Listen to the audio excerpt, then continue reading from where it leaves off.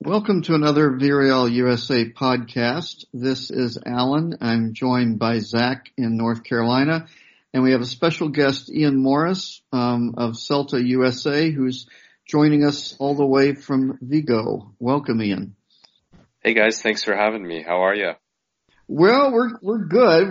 We're kind of going a little stir crazy here. At least I am, because we got 6 inches of snow on Monday, along with stuff telling us we should stay in place. So we've been doing that. What's it like there?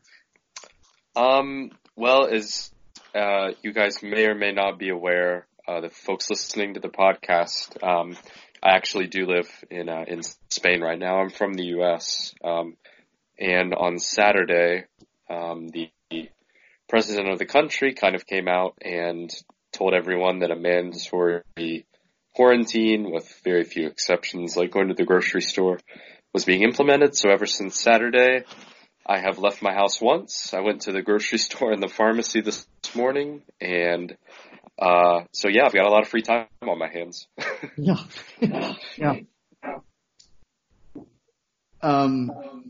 So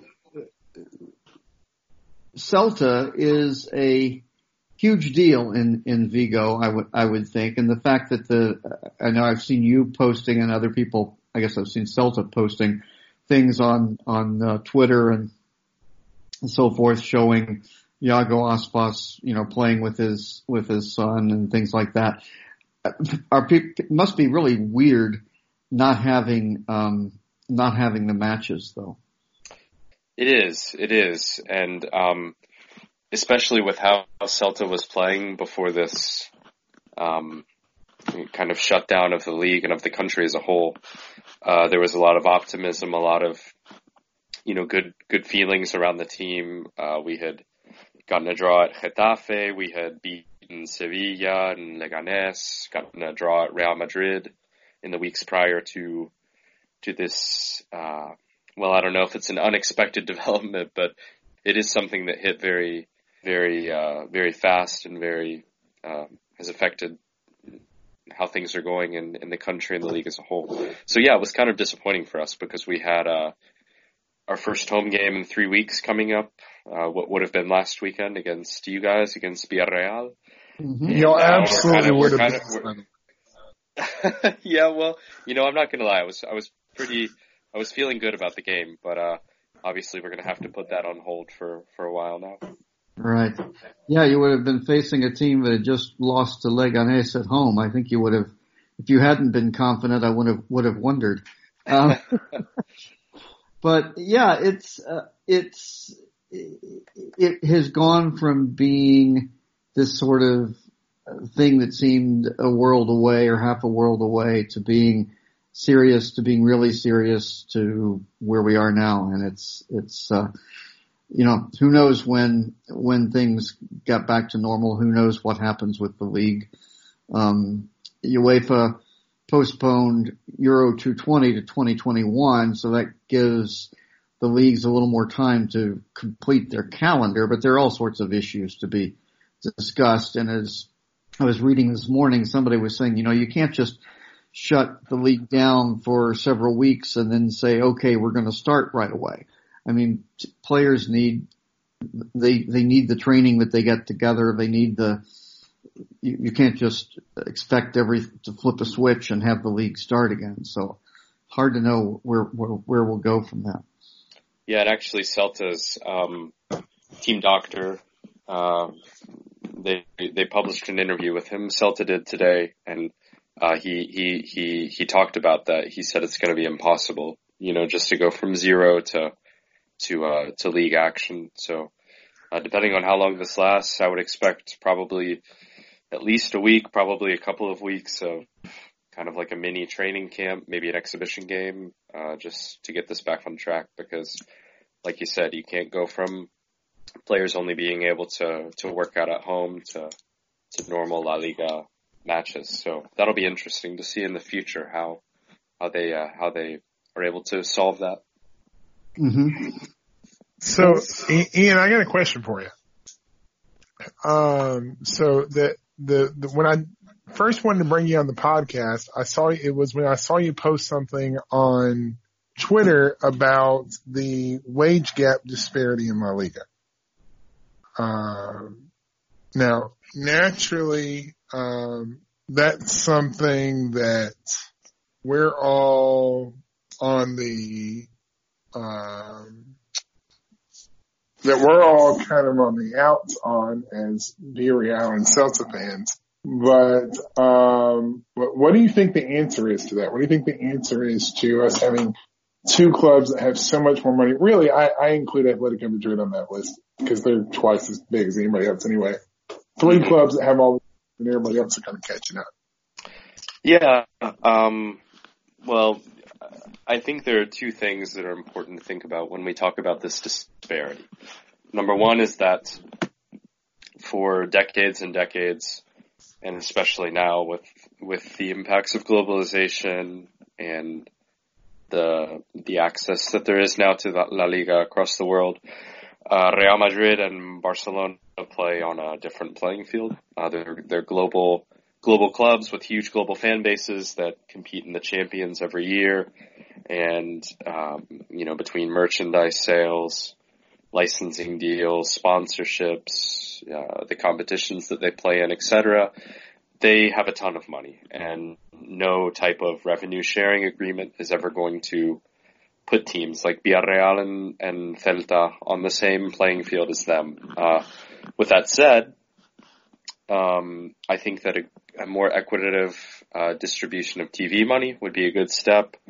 I know he's an unpopular figure, and I'm not a big fan of him, but La Liga president Javier Tebas has talked recently about restructuring that agreement so that it would be something more like what we see in the Premier League, where the big clubs like Liverpool, Man United, Man City, etc. They obviously have more money than the Watfords and the Burnleys of the world, but because that money is more equally distributed, the gaps that we see in La Liga don't exist in that league. And let's be honest, in modern sports, modern soccer, pick a sport, whatever sport you want, a lot of the money is in the TV. The agreement that La Liga has currently favors Real Madrid, Barcelona, and maybe even Atletico a little bit to a higher degree than it does smaller clubs. So I think that is, when we look at how to reduce that gap, that's the real obvious answer to that question.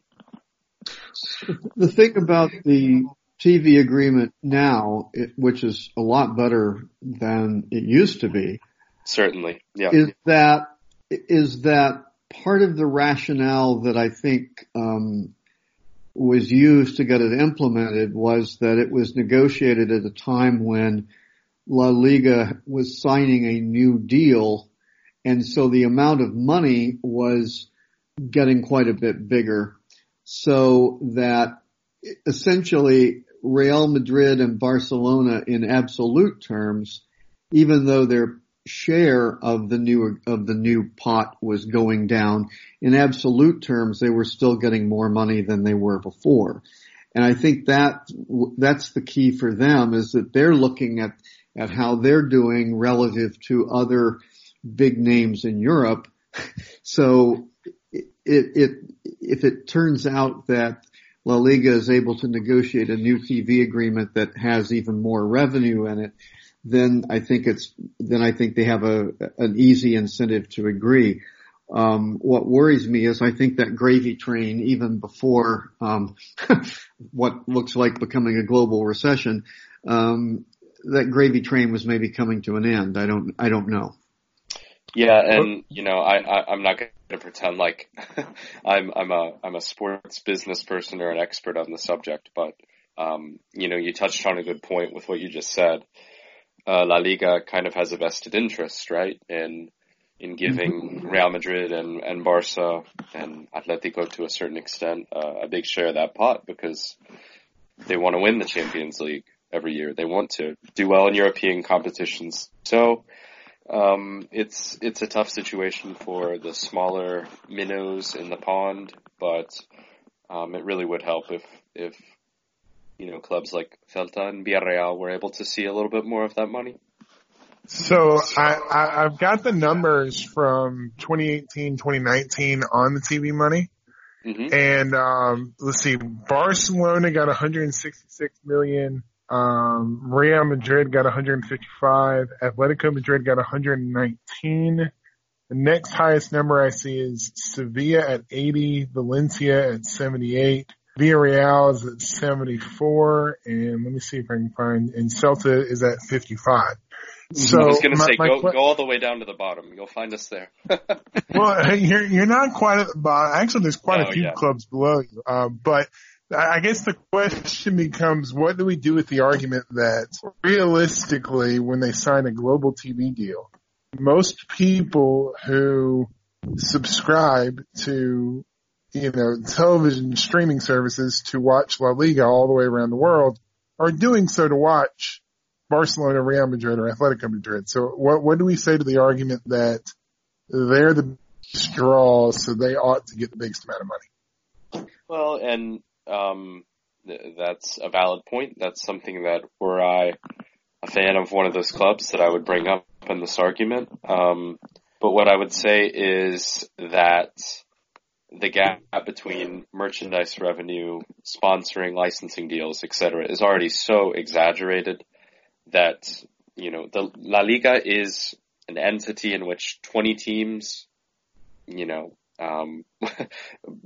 the law, the letter of the law have the same rights, right? They have the same rights to participate in the competition, to be governed by the same set of rules, etc. So why not extend that concept to the money? Why not, and I'm not saying that we take the gross amount earned by the TV deal, divide it by 20, and give the same amount to to each team, because that's not realistic. But a more equal distribution, I think, would be fair, taking into account the other inequalities that exist. I think one thing that we were seeing this season, and I think we saw last season too, when I think back to when I joined the Villarreal USA blog, which was 2010-2011 season, there were the TV money was much more unequal then. And where that really played out was that you had, when the league season started, you could look at 6 teams that, in the absence of just, a really great coaching job or happening to, catch the new star of La Liga, at an early period, you just knew that they were going to be struggling for survival because they had to put a roster together that was almost completely loanees and free transfers and things like that. And the difference, I think, with the contract now is that even for teams that are down below Celta in that number, if you're getting 40, 50 million TV revenues, that compared to the old deal means that you can go out and you can pay 10 million euros for a player, which you couldn't do back in 2010, 2011. And I think if you ended up making it more equal still, I think what you'd see is a further kind of what we've already seen in the last year and a half, which is that the battle for that in the middle of the pack to get between, say, 6th and 14th is much more competitive than it used to be. Yeah, I would agree. Definitely. That's something that, you can be more or less critical of the current deal, but that's reality. Who knows, for example, if Getafe would be in the position that it's in right now, under the old system. It's definitely, something that has to be acknowledged. So a question I have is, La Liga extends over the top 2 divisions. So the La Liga TV deal pays out money to everyone in both the first tier and the second tier in Spanish football.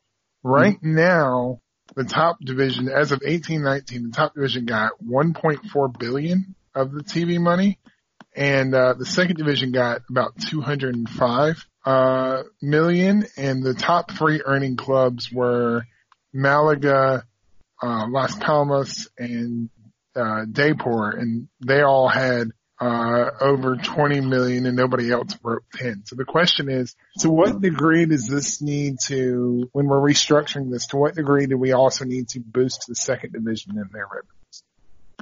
Yeah, that's a good point. In Spain, like you said, the first and second division fall under the umbrella of La Liga. And technically they're the only two levels of professional soccer in the country. So that agreement, does extend to the second division. To answer your question, I'm not sure that I have a good response to that. Obviously the second league in Spain is just a completely different entity, in terms of viewership, in terms of attendance, in terms of the teams that participate. Right now you do have some big historical clubs with big fan bases like Real Zaragoza, Deportivo, Malaga to an extent, not as much of a historical club, but it is one with a big following. Mm-hmm. So I think that's why you do see numbers higher for teams like that. But at the same time, I think it's understandable, the gap, because ultimately playing in the first division is a reward. Part of the reward for teams is the financial reward that generates. Actually, when you gave me those numbers, I'm a little bit surprised that the second division even earned as much as it did as a whole. So I don't think I necessarily have a problem with those figures. What I do think is that a little bit of a more equal distribution in the first division would be nice to see. Well, but I think the problem with those figures is, and I think the three clubs that had way more than everybody else, I think they were getting parachute payments. I think that's what that boils down to. Yeah. And, but I mean, let's say Celtic got relegated this year. You're looking at 1 year where you're about 15 million below your TV revenue. And then if you don't bounce back up, then you're looking at losing another probably 20 million in TV revenue the year after that.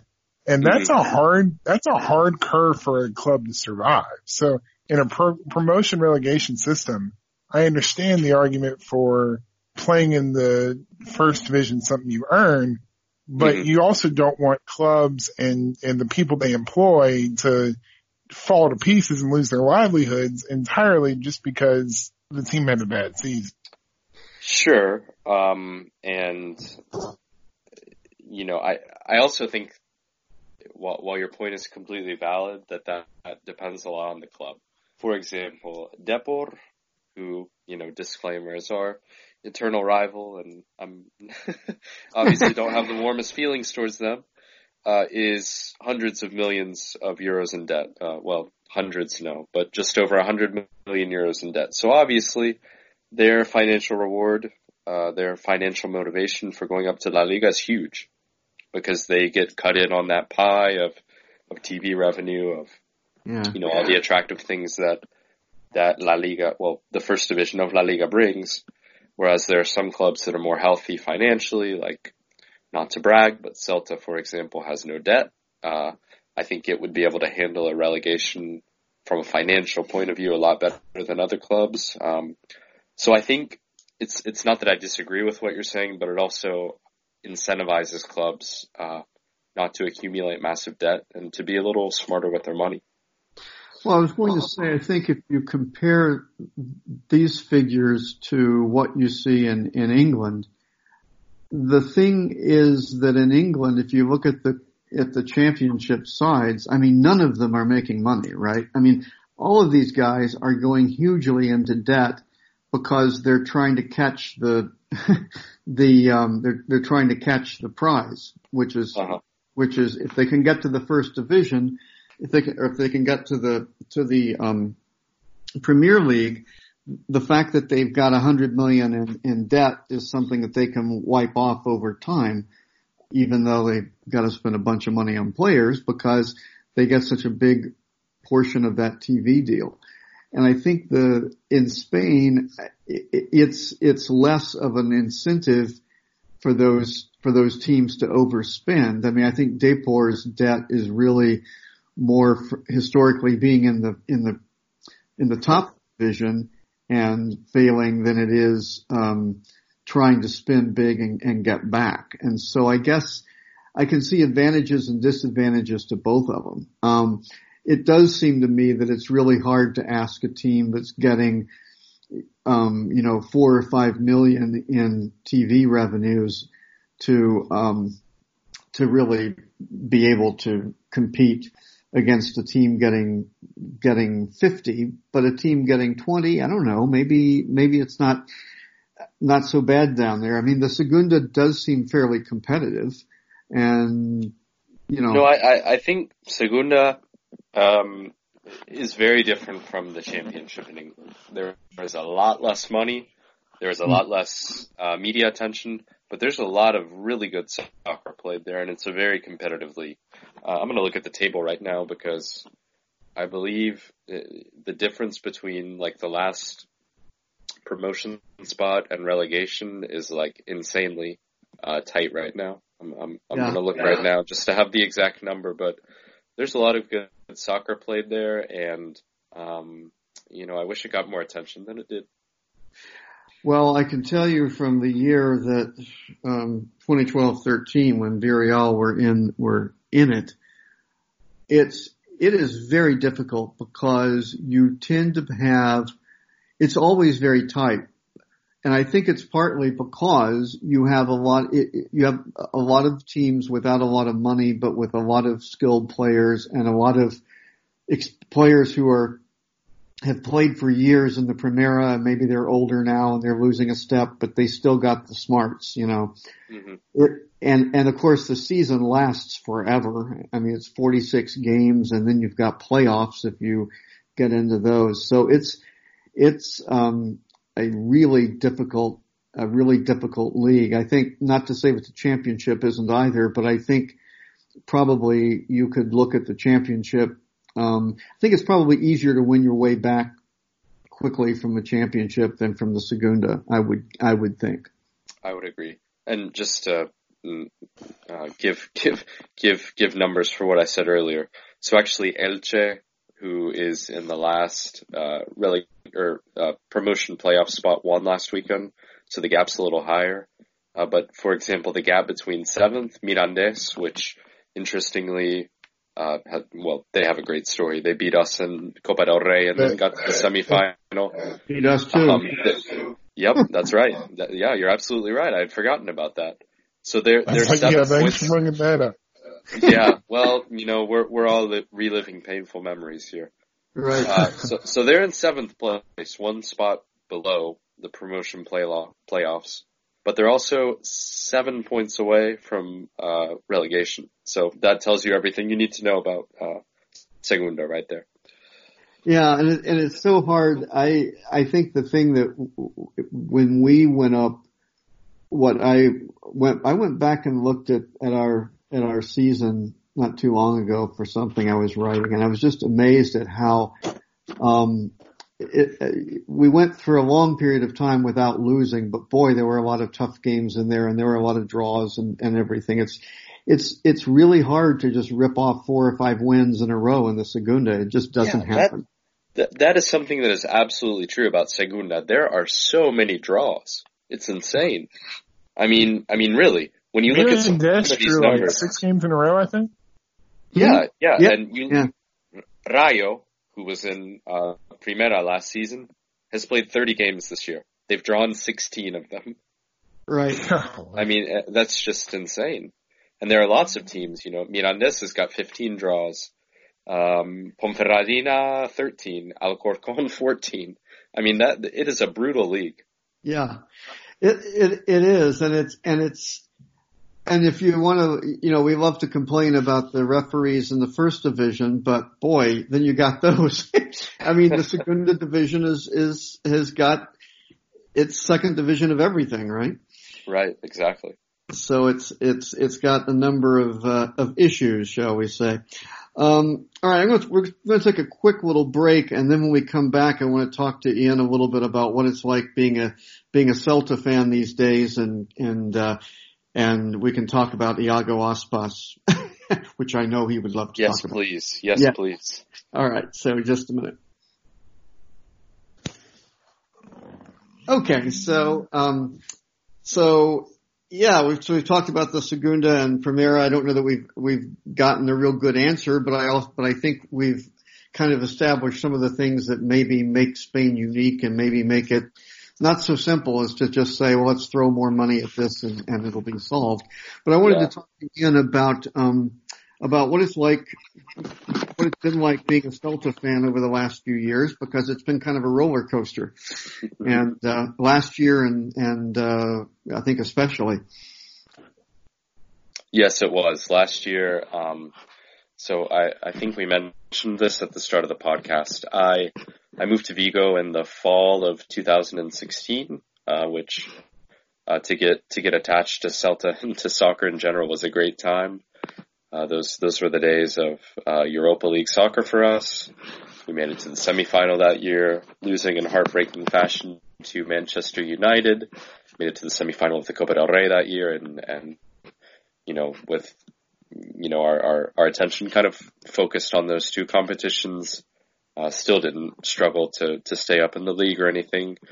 The next year was a little bit of a downer in the sense that we were only really focused on La Liga, but we still stayed up comfortably. But last year was different. Last year, there were a lot of factors in play. Iago Aspas' injury played a part. A turnstile of coaches that weren't necessarily prepared for the demands of La Liga played a part. But then, it's like the story, right? Aspas rose from the tomb.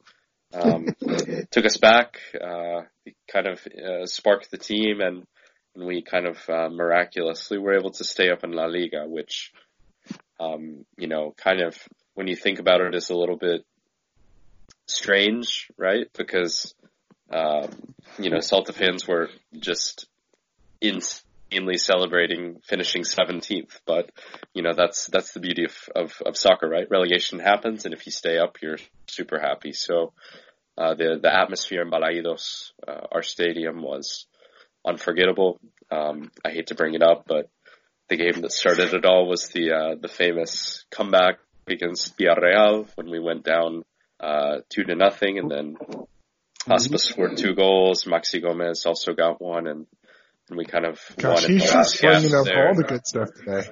Yeah, well, you guys were nice enough to invite me on, so I had to return your kindness somehow.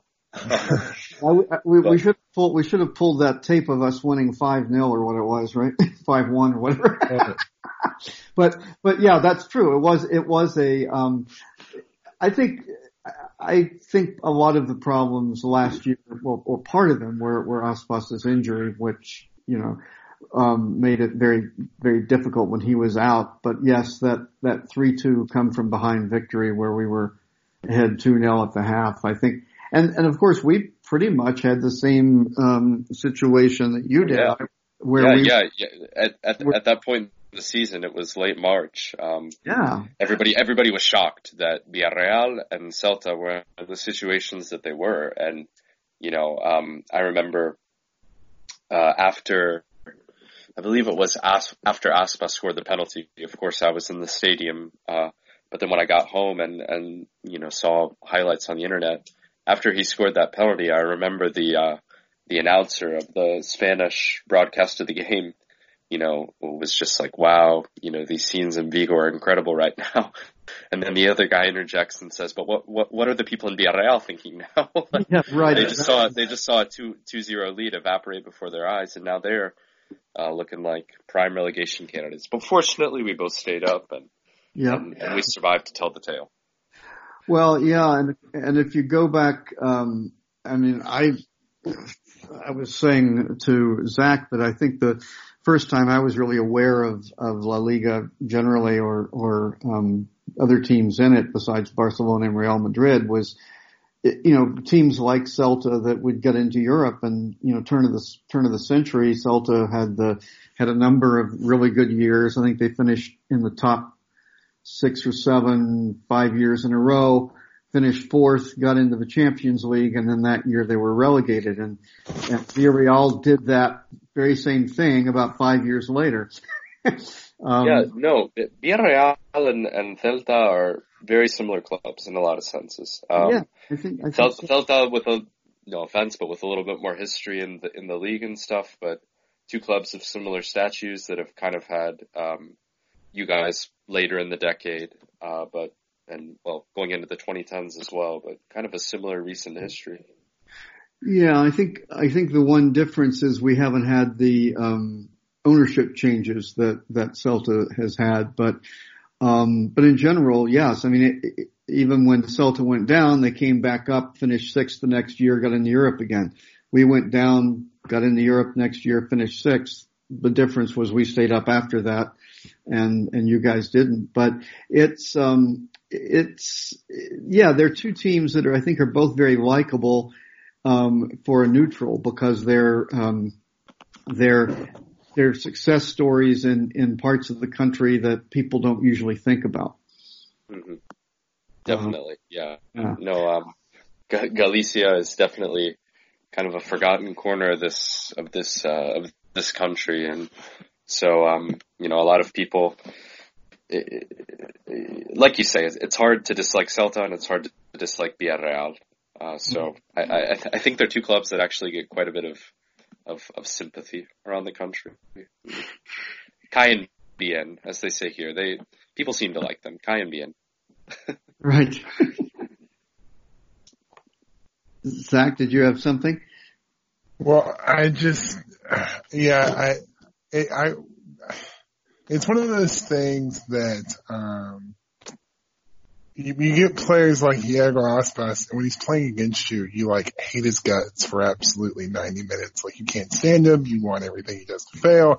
And then the next week you happen to just flip on a Celtic game and you're like, holy cow, this guy is awesome. I love him. Look at this heroic performance, everything else. And it's kind of that thing where, I think in both cases with Celta and Villarreal, you've got two fiscally responsible clubs that are plugged into their communities and have made waves in Europe without having to become, so brand focused that they lose what, makes them special. And to me, that's the cool part of the sport. I mean, I do think that the big business and the sides that run the Champions League every year, I do think they kind of create a platform for the rest of us to function on in a way. But what really makes the sport special is that next tier down where you've got the clubs that still stand for their community but can also play some really, really great football. Mm-hmm. Absolutely. And, a big part of what I think is so special about being a Celta fan, and I imagine would also apply to Villarreal supporters, is just it's such a community feeling, right? I know people who knew Iago Aspas when he was a kid, who coached against him in youth league. I know people who have been going to games, with their parents since, for decades and decades, who have been there, when Celta was in the second division, who have been there when they were in the Champions League. So people who have seen it all, but have stuck behind the team, in thick and thin. And I think that's really a really special thing. I think that's right. I think we see that with Pau Torres this year for us, that he's kind of, like Aspas in that he's a very local boy. We haven't historically had that many, local players, come through, but he certainly is. And I think it's neat when you see same deal. You see people talk about, showing pictures of him playing as a 6-year-old or something against the team they were coaching. It's really neat. I think it's the only criticism I have of Celta is that every time we watch a match from there, it's raining. It is a wet place, that is for sure. Surprisingly, it's been sunny this week, which makes it cruelly coincidental considering the current situation in this country. But yeah, it rains a lot here. It rains quite a bit, and actually, the week after we played you guys last season in the famous comeback victory, we hosted Real Sociedad, and I don't know if you guys might remember that game, but I have never been wetter or colder in my life than I was in Balaidos that day. Just an absolute downpour. Like, I was expecting Noah and the Ark to pull up at any second. But it was worth it because we won and Iago Aspas scored 2 goals. So, Galicia is very, different than the rest of the country in a lot of ways. The weather's one, the people stew, the culture and food are others, other ways that you won't see a lot of, typical Spanish things. But yeah, it does rain a lot here. Right. It's a good thing I like it, or else if not, I wouldn't have stayed here. Right. Well, thank you very much for coming on, Ian. We really appreciate it, and taking the time out of, taking the time out of your busy day, taking the time out of what, yeah, I don't know what you want to call what we got going on here. Busy, not so much. The big word in Spain these days is telecommuting. So right. That's what my past few days have consisted of, working at home. Very good. All right. Zach, you got any last words there from North Carolina? I really appreciate you coming on. It's been a good diversion in the middle of an afternoon where I definitely needed one. And then hopefully we can find some other way to engage her. I think I'm going to start watching more old matches because I'm so starved for sports right now that I'm watching marble races on the internet. So I got to start doing something. Well, thank you guys for having me. It was a lot of fun. A great way to kind of break up the monotony of this lockdown quarantine experience. So thank you for having me. We'll have to do it again in the future. Yeah, we'll have to do it again when we actually have a game to talk about. Yeah, hopefully it's not too long from now, but that'll be the first one we have coming up after all this ends. So we'll be sure to get together again when the time comes. Okay, that sounds great. Well, for Ian and Zach, this is Alan, Endavant Villarreal. Stay safe, everybody.